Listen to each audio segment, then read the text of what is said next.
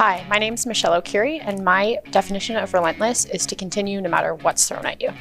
Welcome to the Relentless Podcast, and we are so happy to have our guest today, Michelle Okere, talk to us about some of her childhood struggles and experiences and how that led her to have a purpose-driven career helping others in the nonprofit sector. All right, welcome to the Relentless Podcast. I'm Kyle Dubé, and I'm very excited to have a friend of mine here, Michelle Okere, who we've known for each other for a little while, and we've done some work together. And I'm excited to chat with you about your life story, about where it has led you, about some of the things that you've done, and about what you're doing now. And how you've had to be relentless in your life at times to get to where you are. So thank you very much for being here. Thanks so much for having me. I'm excited for the conversation. Yeah, it'll be good. It'll be good. Michelle, you from Saskatchewan originally. Now you're in Edmonton. Mm-hmm. You talk to us a little bit about little Michelle. Little young Michelle, where do you come from as far as household, as far as all that type of stuff, and tell us a little bit about yourself when you were a youngster. Sure. So, I guess starting from the beginning, when I was born, my dad was actually on his first placement. He's an RCMP officer in northern Saskatchewan on the Peter Ballantyne Cree Nation, so just at the southern tip of Reindeer Lake, and kind of had my first experience with what it was like to be in a rural and remote community and maybe a lack of access to some of the services that you have in a bigger city like Edmonton. And so my mom needed an emergency C-section in order to have me, and she had to be helicoptered out of the community in order to give birth. And so that's kind of how things started for me. We were there for a couple of years before my dad got transferred to Tisdale, Saskatchewan, where I kind of started preschool, kindergarten, that sort of thing. And then my parents separated. So they had a pretty tumultuous relationship. But I have two younger siblings, a brother and a sister, who were born to my mom and dad. And we moved to a small town called Wapella, Saskatchewan. So under 400 people, again, very rural and remote, where my mom struggled kind of to find work and her place in the world, especially raising actually 4 children, because I have an older sister who's 9 years older than me. And so we were on and off social assistance kind of my whole upbringing. I remember, fortunately being part of a small community that I had a community around me that cared. I'd go for dinners at friends' houses, or when we had a school trip coming up that my principal would call and say, do you need a packed lunch for tomorrow? Or if I wanted to play sports, like, I was a figure skater, but I also played competitive fastball, that I was able to tap into things like kids sport in order to get a new baseball glove or cover my registration costs. And so I always had this kind of sense of community and support around me, which really, I think, led into my adult life of getting really involved in the not-for-profit sector. And so, while it was challenging, I think it's just what you know. And when I was, we kind of made it work. But when I was 14, we went to my dad's for the summer. And 2 days before, And 2 days before I was supposed to start high school, my mom called and said, she went to Mexico for a vacation. She called and said, I'm not coming home. You're going to start high school with your dad. You're starting high school in North Battleford. And so that was probably, as hard as life had probably been up until that point, that moment was a really defining moment for me, because everything changed. The community that I had around me in Wapella, the expectations of friends I had grown up with, what high school was going to be like, graduation, etc. Everything kind of shifted in a moment. And then you're coming into a situation where my dad had just recently been remarried. They had their idea of what their life was going to be together. And now you have 3 kids plopped on you, and you're starting school in a new community with a sense of like abandonment from somebody that you trusted to be there for you in a parent. Yeah. So let's back it up a little bit. When you talk about that community, really it's a definition of it takes a village, 100%. Right? This community was really helping you, your siblings, I'm assuming your mom, right? But you were living in poverty, like we're not talking like this. Times were tough here. Oh yeah, like massive food insecurity, and a lot of how I grew up, like it really was feast or famine. So there were times my mom may have picked up work and things were a little bit better, but there was never like long-term planning associated with that. Or, you know, depending on the guy she was dating at the time, you know, all of a sudden we would be doing $800 Costco trips and you'd have everything. And then that relationship wouldn't work out and we'd be back to living paycheck to paycheck and, you know, screening calls for bill collectors and things like that. And so it was a really tough experience. And I think also being in a small community, everybody knows your business. Yeah. So that can be a really good thing in that people know you're struggling and they look out for you, but it can also mean a lot of discrimination. And, you know, I think about kids that weren't allowed to come to my birthday parties or weren't allowed to spend the night at my house because of how our family was viewed in the community. Everyone perceived it. Exactly, right? So there's a lot that comes with that. And then on top of that, having a background of being Indigenous, I'm pretty white passing now, but when I was a kid, I wasn't. And so I stuck out like a sore thumb in a small white community. And then, you know, I had a lot of discrimination around that as well. So the names that I was called, things like that growing up, and just again, how other people's parents would speak about you, that would really impact how kids treated you as well. Absolutely. Yeah, because kids hear what their parents say and then mirror that behavior or model it, right? And let's be honest, kids are not nice. No. They're not. As much as we want to think, oh, kids are innocent, but they're mean. Horrible. Yeah, like I think about some of the things that I heard growing up. Even just like the mean stuff of like being called rat face or like things like that, right? Or being made fun of for the clothing that you can't afford to buy and what you bring to school to eat because you're living in poverty. Those are really hard things that I think impact a lot of how you live as an adult as well. It's such formative years. Yeah. And so I think I spent a lot of time trying to prove people wrong. Like everyone said I was going to be barefoot and pregnant by the time I was 16. And so, or I was never going to graduate or go to university or some of those big milestones. And so I think for me, that was a big motivator of, I'm going to prove these people wrong. Like I can do something with my life. I'm not going to be the person who stays in this small town forever. And who is, you know, I mean, you've got these kids that are saying that, but like, are these like adults that are saying this to you as well? Like teachers or like who's saying this stuff to you? Yeah. Like kids' parents, friends' parents literally said those things. Wow. And even within our own family, I had, you know, aunts and uncles or like extended relatives that looked at our family in that way and said, you know, Chris's kids are never going to become anything. They're never going to do anything with their lives.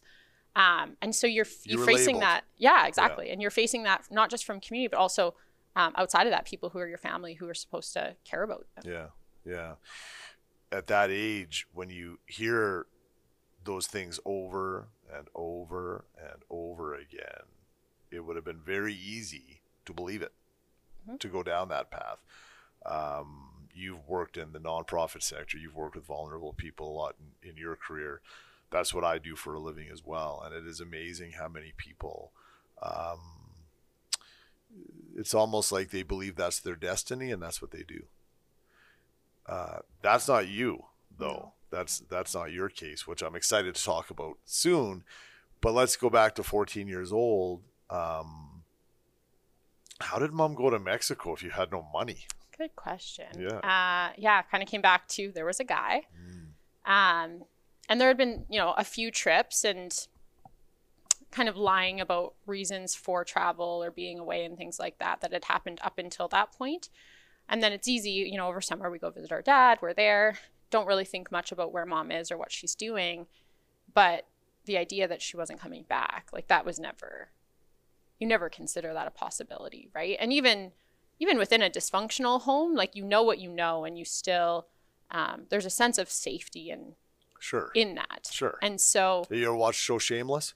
I have not. Here's a plug for a show, Shameless. It's the most dysfunctional family in the history of television.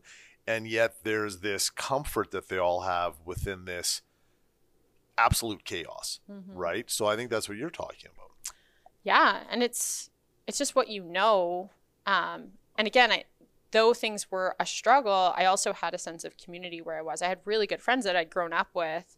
And it sounds really bad, but I actually think like at the time I thought the loss was that, right? My friends, the sense of community, starting high school, like all the things you think matter so much as a kid. Sure. And it wasn't until I was more of an adult that I realized like what the real pain was is someone that you love and trust and who's supposed to take care of you has left. Like no thoughts about your well-being in that situation. And my dad's home wasn't the safest place either. My dad, as a lot of officers, struggle with PSD or PTSD, alcohol abuse, that sort of thing. And there were violent outbursts. There were times that home wasn't safe. And so I often found myself kind of as the oldest having to get between my dad and my brother, or get between, you know, like stick up for my younger siblings in a situation that didn't feel safe. Right. And so that I was going to ask you about your relationship with your dad, but just take one step back. I think it's a combination. So, you know, you say you realize later on, like your mom abandoning you. I mean, the trauma there is massive. But if this happened at 14 years old, I would say most people listening to this, and there's probably 9 people listening,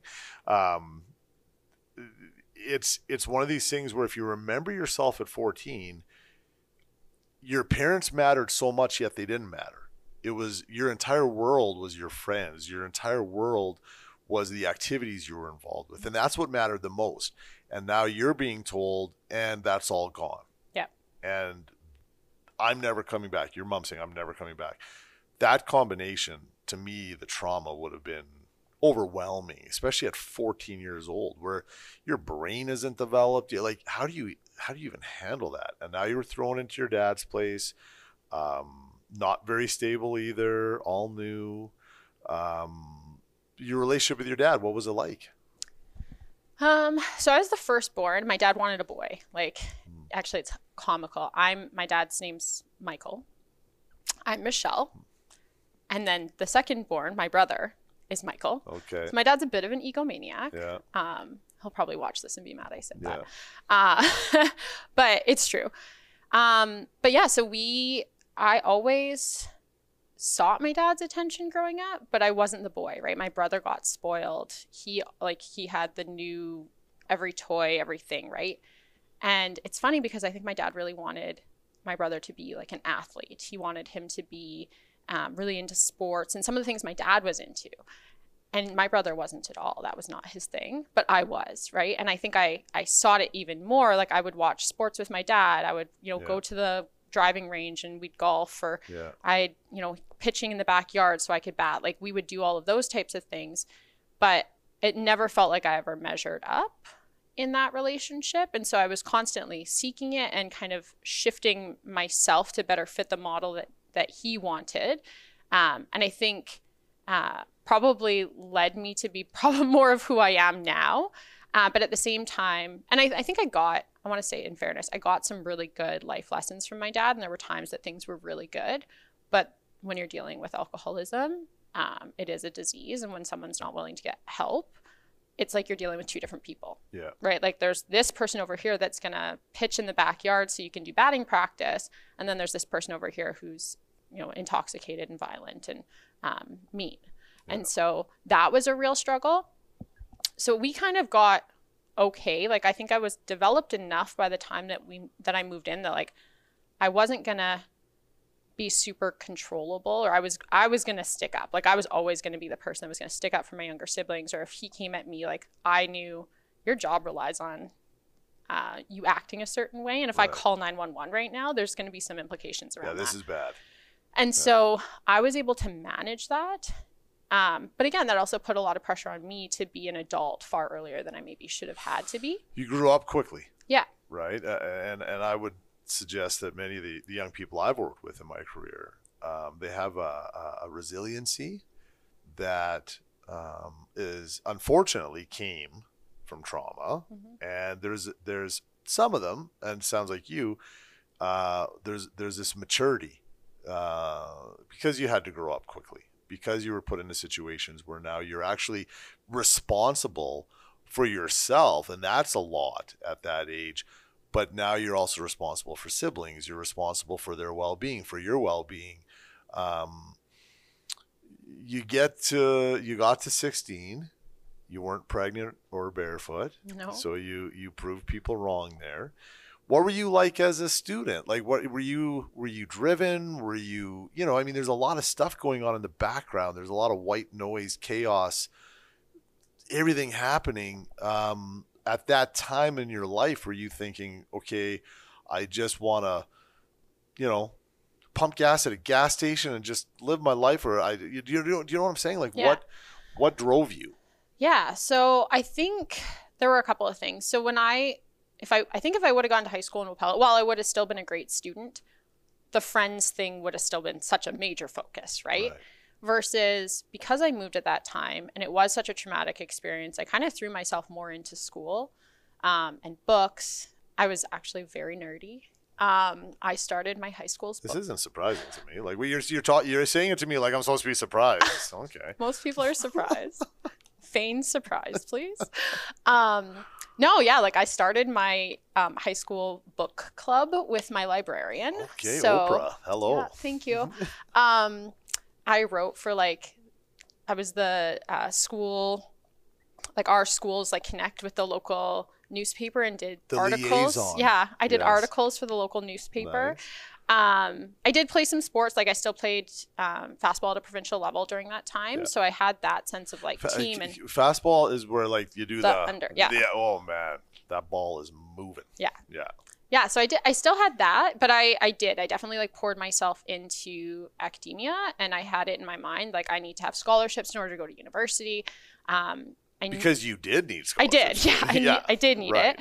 But I knew education was the pathway out of poverty for me. Yeah. And, maybe hadn't been described that way, but I knew that that's where opportunity was. And I was always smart. I always got really good grades growing up. And so I also had this pressure on me from family and the people around me that you're the one that's going to do it. You're the one that's going to get out. You're the one that's going to go to university. And no one else in my family had. I didn't know what that looked like.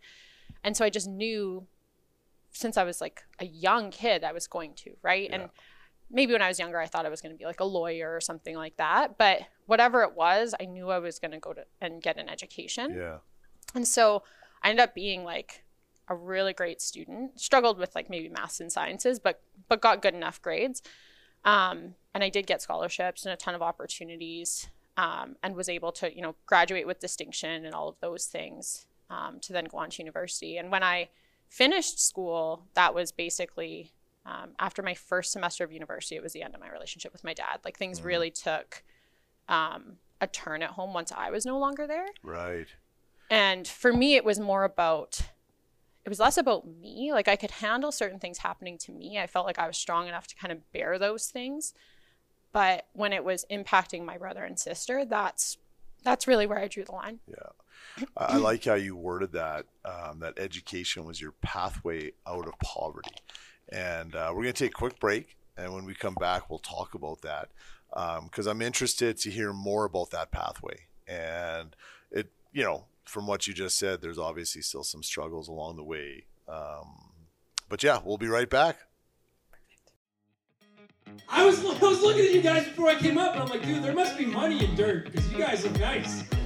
Hey folks, do you like to laugh? Who doesn't like to laugh? The UCAN Comedy Nights are a ton of fun. And do they ever make you laugh? Listen, our next UCAN Comedy Nights happen in March 2023. If you want all the details on how you can support our incredible organization, UCAN Youth Services, go to our website for more details. That is at ucancomedy.ca, and you can find out all about our shows, our comedians, who's coming in, and all the ways that you can come out and support us. We look forward to having you there, and why don't you come and have some laughs supporting the serious work that we do at UCAN Youth Services. And now, back to the show.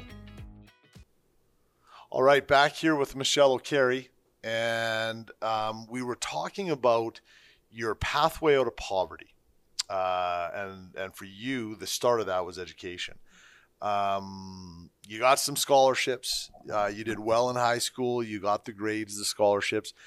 What did you decide to go and, at that time, what did you decide to go and be? Actually, I had no idea. So No. the funny thing was, I knew I had to get an education. I knew university was a way for me to kind of move forward and develop a career, but I had no idea what to do. So I actually started my first year at the University of Saskatchewan, and I just did arts and sciences, like get some classes in, figure out what I want to do. And it was actually a lot more of a struggle than I was expecting. Like, I had done so well in high school, and it was such a breeze. Like, I could throw together an essay at lunchtime and submit it in the afternoon, right? I never thought much about it. And all of a sudden, you actually have to effort. Like, there's a lot of work that goes into it. And because, you know, while I had some scholarships, it wasn't enough to sustain me. I had to work. Yeah. And so I was working full time the whole time I went through university. Like, I worked a 40+ work week and had 5 classes. Wow. And so the impact... It seems like there's just like your pathway out of poverty is on an easy pathway. No, like, it just seems like a lot. It seems like a lot. Yeah, but you normalize it, right? Like, Yeah. I worked a lot during high school as well. And so as I did that, I actually really struggled my first semester, like a lot more than I was expecting, to the point that I failed a class. I failed Spanish. And it was such a kick in the butt for me that I had to be really serious about this. I couldn't mail it in the way that I had in high school. It just didn't come as easy. And so I actually ended up moving to Regina for my second year of university. And I was originally planning to pursue a journalism degree, and then decided that probably wasn't the way I wanted to go. And then when I finished university, I didn't really know what I wanted to do. Like, I was like, I did this. I thought maybe I was going to go do a master's. But of course, I met my husband my last year of university. Well, that screwed everything up. So let's go back to the university stuff, though. Yeah. Where you had said after your first year of university, you were done with your dad. Yep. So, if you don't mind, I find this all I find family very interesting, and how it can be great for us or completely screw us up. Mom is still completely out of the picture. Out of the picture for me. She came back actually at the very end, like right around my grade 12 graduation. She came back to Canada and actually moved to North Battleford, where we were living. And I was like, there's no repairing this. Right. You left. Right. You've been gone for 3 years. Like that. You don't just walk back into somebody's life like that. Yeah. And so I think that was probably traumatic as well. Like even just having her come back. Well, you're reliving the whole thing. 100%. Yeah. Then I move out, and things, like I said, kind of went south at home with my brother and sister under my dad's house. They ended up moving out and with my mom, which also didn't necessarily work out after some time. And so both of them, when they were old enough to move out, did. Yeah. But it just, again, for me, it was a lot of how my siblings were treated that really soured. But you were still supporting them and doing everything you could to help them, right? Yeah. Yeah, and so while I didn't necessarily have a relationship with my mom, I had a relationship with my brother and sister who were living with her at that time. And so even my first year of university, I gave my mom my car so that they had a vehicle to get around, because they were living in a terrible neighborhood, and I didn't want my brother and sister walking. And so it was kind of a weird relationship in that it was more through them rather than with her. Right, right. But again, at a young age, you're the one that's responsible for this stuff. Yeah. Right? Which is, to me, just incredible. And it, again, shows resiliency. Yeah. It also comes up in therapy. Yeah, that's right. And I'm not a therapist, so we won't go too hard on that. So now you're done university. Mm-hmm. Relationships are you meet your future husband. And one thing that I've got to know about you, is that you are a person with empathy. You are compassionate. You care about others. You are this strong, independent person who has been through some shit, who got herself educated, all on your own, who decides, I want to go into the helping field now. I want to go help people. I want to go and see if I can change lives. Why? Some people run from that. Yeah. Some people say, nope, I've lived that. I'm going to go and try to be a millionaire. You said, no, I want to go and help people. Why? I think when I first got out of university, I actually did policy work for the Home Builders Association. And believe it or not, yeah, exactly. And it was a lot of like, dear Minister so-and-so, here's our 5-point platform for the industry, right? Like it was just, I was helping rich people get richer by trying to get their taxes down. And it didn't drive me at all. Like I was just like, how could that? Exactly. Right. And I needed something that had more purpose. Like I wanted my life to have purpose. I wanted to feel like I was doing something meaningful. And so from there, I ended up at the Community Foundation for South Sask. And it was that connection to the organizations that we supported and understanding the impact that they were having in lives. And specifically what I cared about was the organizations that were having an impact in the lives of youth, like where I saw myself coming up, much like the work that you do, because I could see myself in it, right? Like that could have been me. That could have been my younger brother and sister. That could have been so many other people around me. And so understanding that those supports were in place and having that lived experience to bring to the table, it just meant more. And that was really like my pathway in. And I actually decided at a pretty early age, I was like 23 or something. It's hilarious that even at that time, I'm like, I'm going to run one of these things. Like I'm going to be the executive director or CEO of one of these. And again, just being like a bit of a self-starter and not afraid to ask, I reached out to probably a dozen executive directors, CEOs of like very large organizations throughout Canada. I like cold called them, like messaged them on LinkedIn and said, hey, do you have 20 minutes for me? Yeah. And just asked for their advice. Like if you could go back, what would you have done differently? Or like, what's the best route to get into a position like yours? What can I learn from you? Will you mentor me? Every single person said yes. They totally gave me like this perfect roadmap. Wow. And so I was like, great, like I need to become a fundraiser. I need to get involved with the Association of Fundraising Professionals, work on my CFRE, get into major gifts. Like they really paved the way for me. Sure. And gave you a roadmap. Exactly. And I followed it. And so I ended up building out the major gifts program at United Way in Edmonton, in Regina, which was really cool. So I got to work with United Way International as well as the United Way of Miami-Dade that I got a mentorship agreement with. So I got to actually go there and see how they brought in $44 million a year. That's not bad. Yeah, it was a nice place to go check out for a couple of weeks in September. Yeah.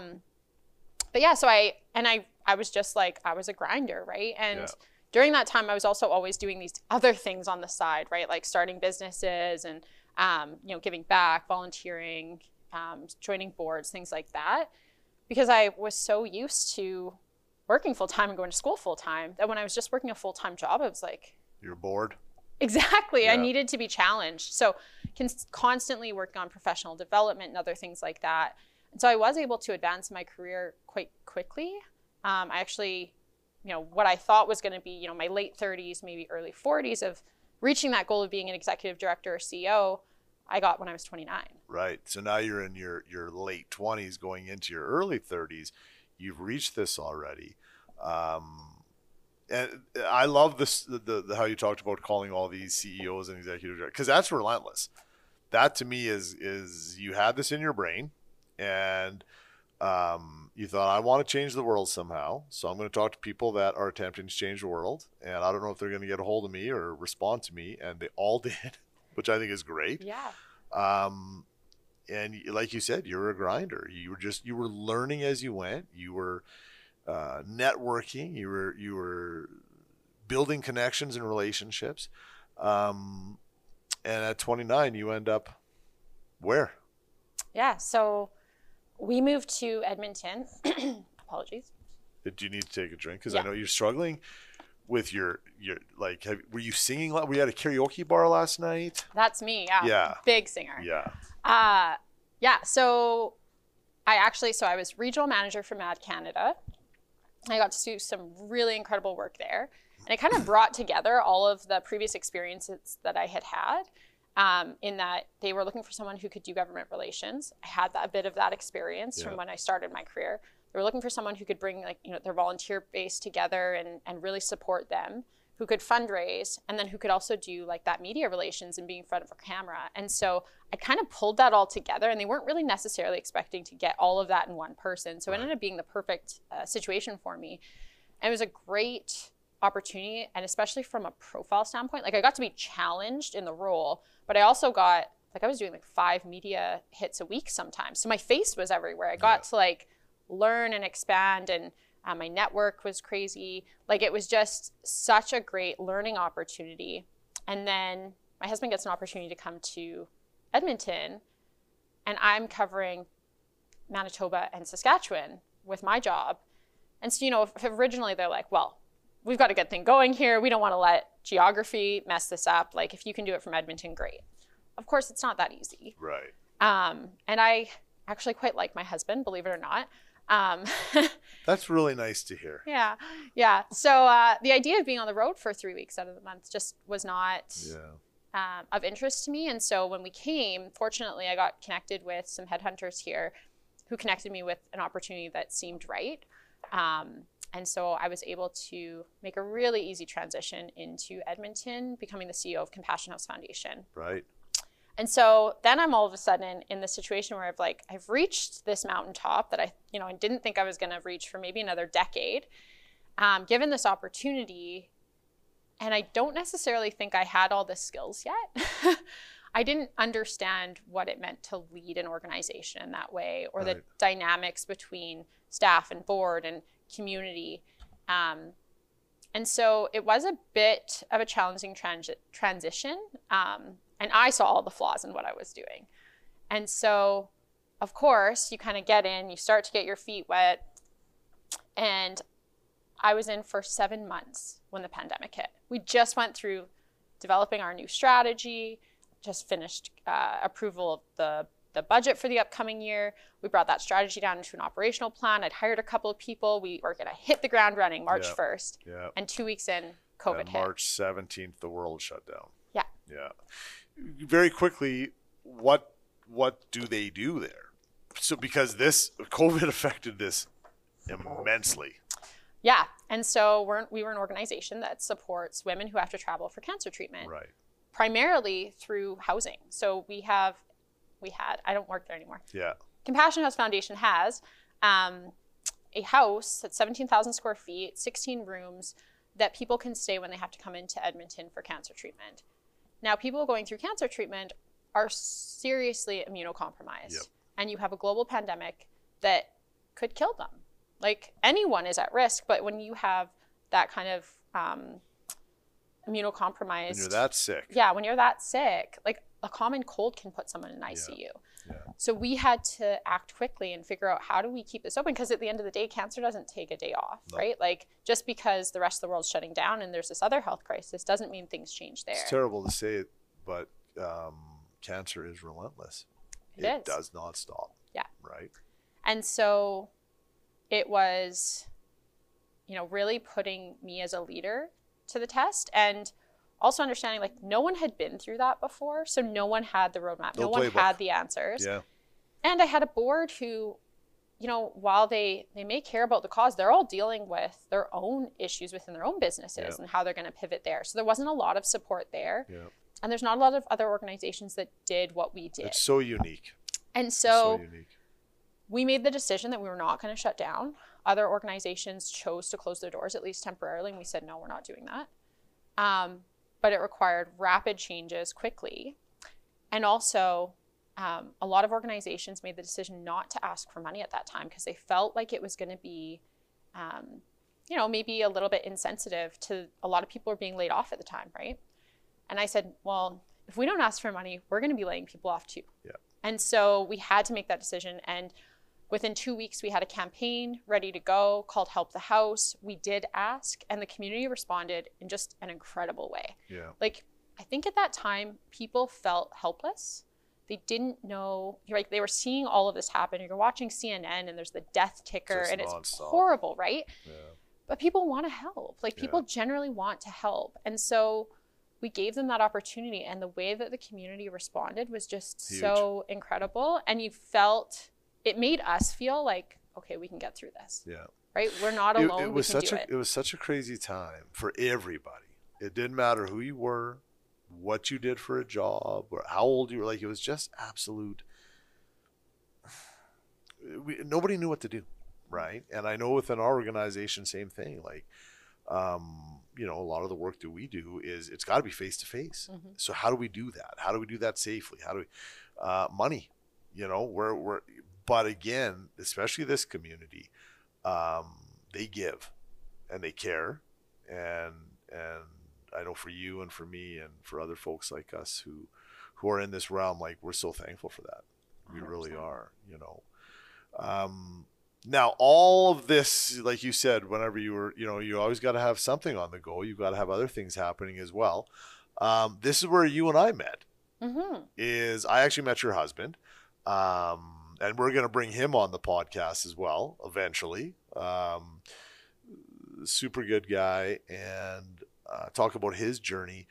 But I had met him, and then you would have popped up on social media somehow with his social media, and I knew who you were because of your job, and because it was a high-profile job, right? It was. But now you're transitioning full-time, or really putting more into, what do we call it, a side hustle, a side business, an endeavor that I'm very thankful that you do, because you actually impacted our organization, You Can Use Services, quite a bit. Talk to us about what your other passion is. Yeah. So I think just kind of coming back to that pursuit of like helping and of making an impact and having purpose-driven work, I saw the opportunity to kind of expand what I was doing within my own organization. I think, you know, the pandemic was such a good learning experience for me. And I do want to just come back to that, because you said something earlier that hit. You talked about, you know, you're such an independent person. You've had to do all these things by yourself. That was my biggest downfall, being a CEO. Like, and especially at that beginning part of the pandemic, because I felt like I had to shoulder it all. And I nearly burnt out during that beginning part, because I was working, you know, 12 hours a day, 7 days a week, like wake up in the morning, pick up my laptop and just start. And I didn't want to scare anyone by saying, you know, this is the situation that we're in. We might have to lay people off, or we might have to close if this scenario happens, or whatever that might be. I just said, I don't want to have to lay anyone off. I'll do whatever it takes not to have to do that. Yeah. And what I realized was that by not being honest about what the situation was, by not having those conversations, I was leaving people in the dark, and I was actually underutilizing them when they wanted to help, right? It comes back to that conversation about community. They want to help. And so my team wanted to help, but they didn't know how to help me because I wasn't giving them that opportunity.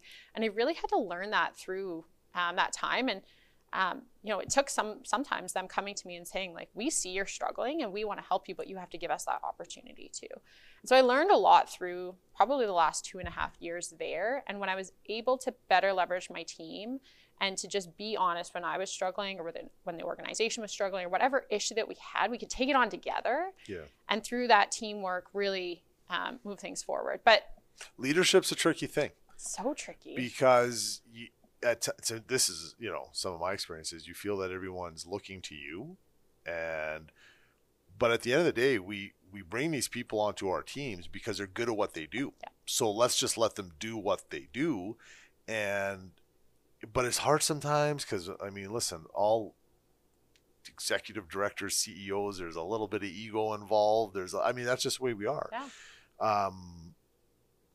But I think it's cool that you're open to learning that stuff, because sometimes those egos that we have don't allow that. Yeah. And when you're used to being the person that takes care of everyone else, which has been my whole life, you feel like all that, you have to shoulder that responsibility. Like, for me, it's I'm responsible to them, not that this is a mutual thing.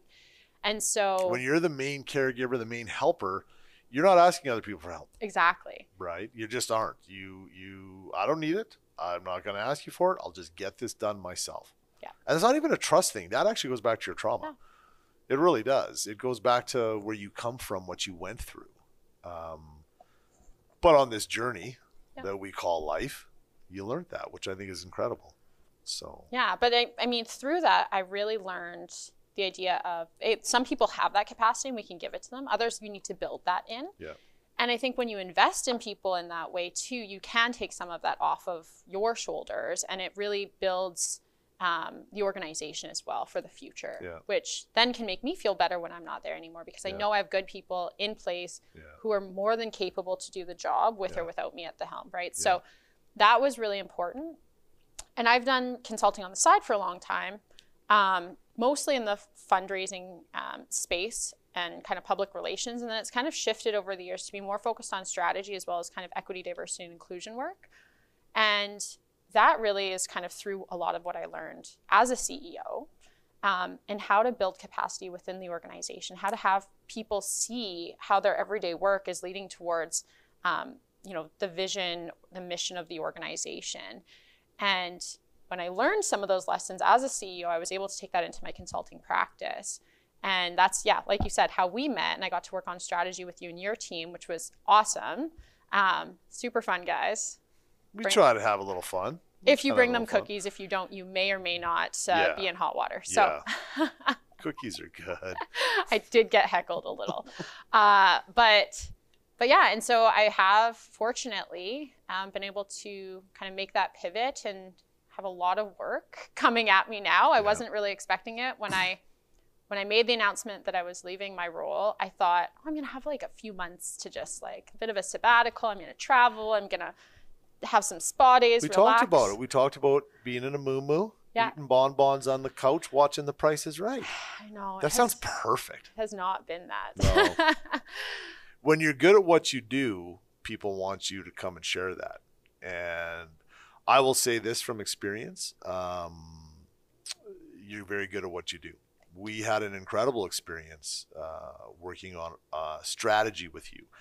And you taught us a lot of things. I've been through a lot of those sessions in the past. And don't get me wrong, they've been good. I've learned a lot. But you flip a lot of it upside down, which I thought was great. And we're quite excited about what our future is. And truth be told, this podcast is part of that strategy. So, I mean, this kind of came out of that as well. We're going to wrap up soon, but let me ask you, as far as passion goes, you love strategy, you love leadership, you love teaching people, you love working with people. You like your husband, which is good. We haven't even touched on the fact that you're Métis, and I know that you have a lot of interest and a lot of wanting to work within Indigenous communities to help, in particular, if I'm not mistaken, young Indigenous females. Talk to us a little bit about that. Talk to us about that passion.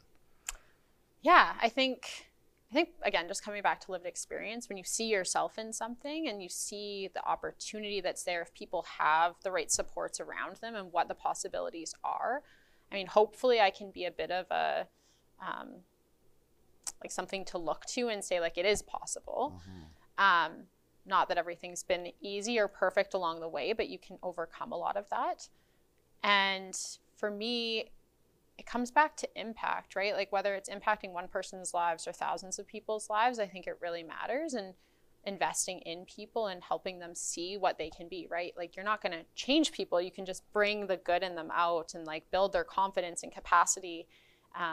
And that's really important to me. And so I've done a lot of work in that space, whether through volunteerism. I'm on the YWCA's board, and I chair the reconciliation committee there. So they're really focused around equity and work with Indigenous communities as well.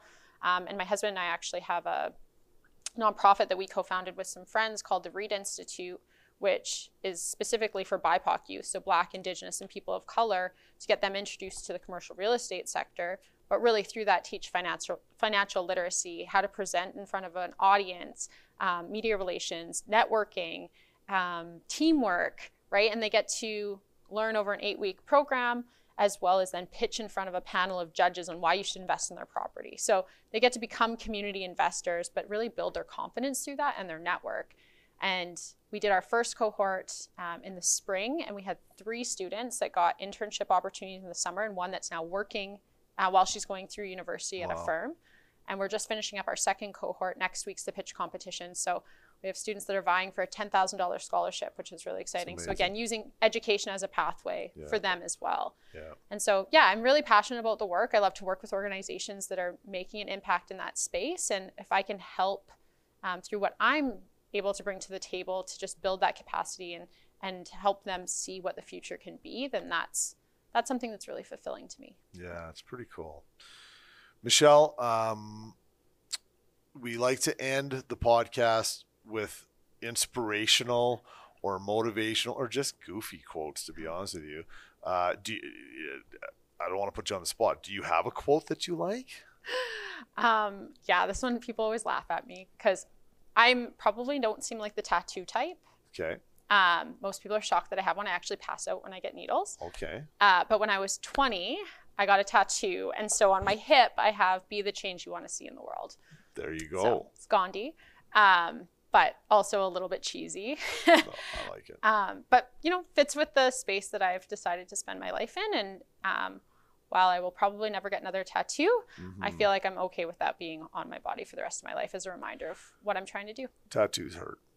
I have one on the small of my back that says "I'm awesome."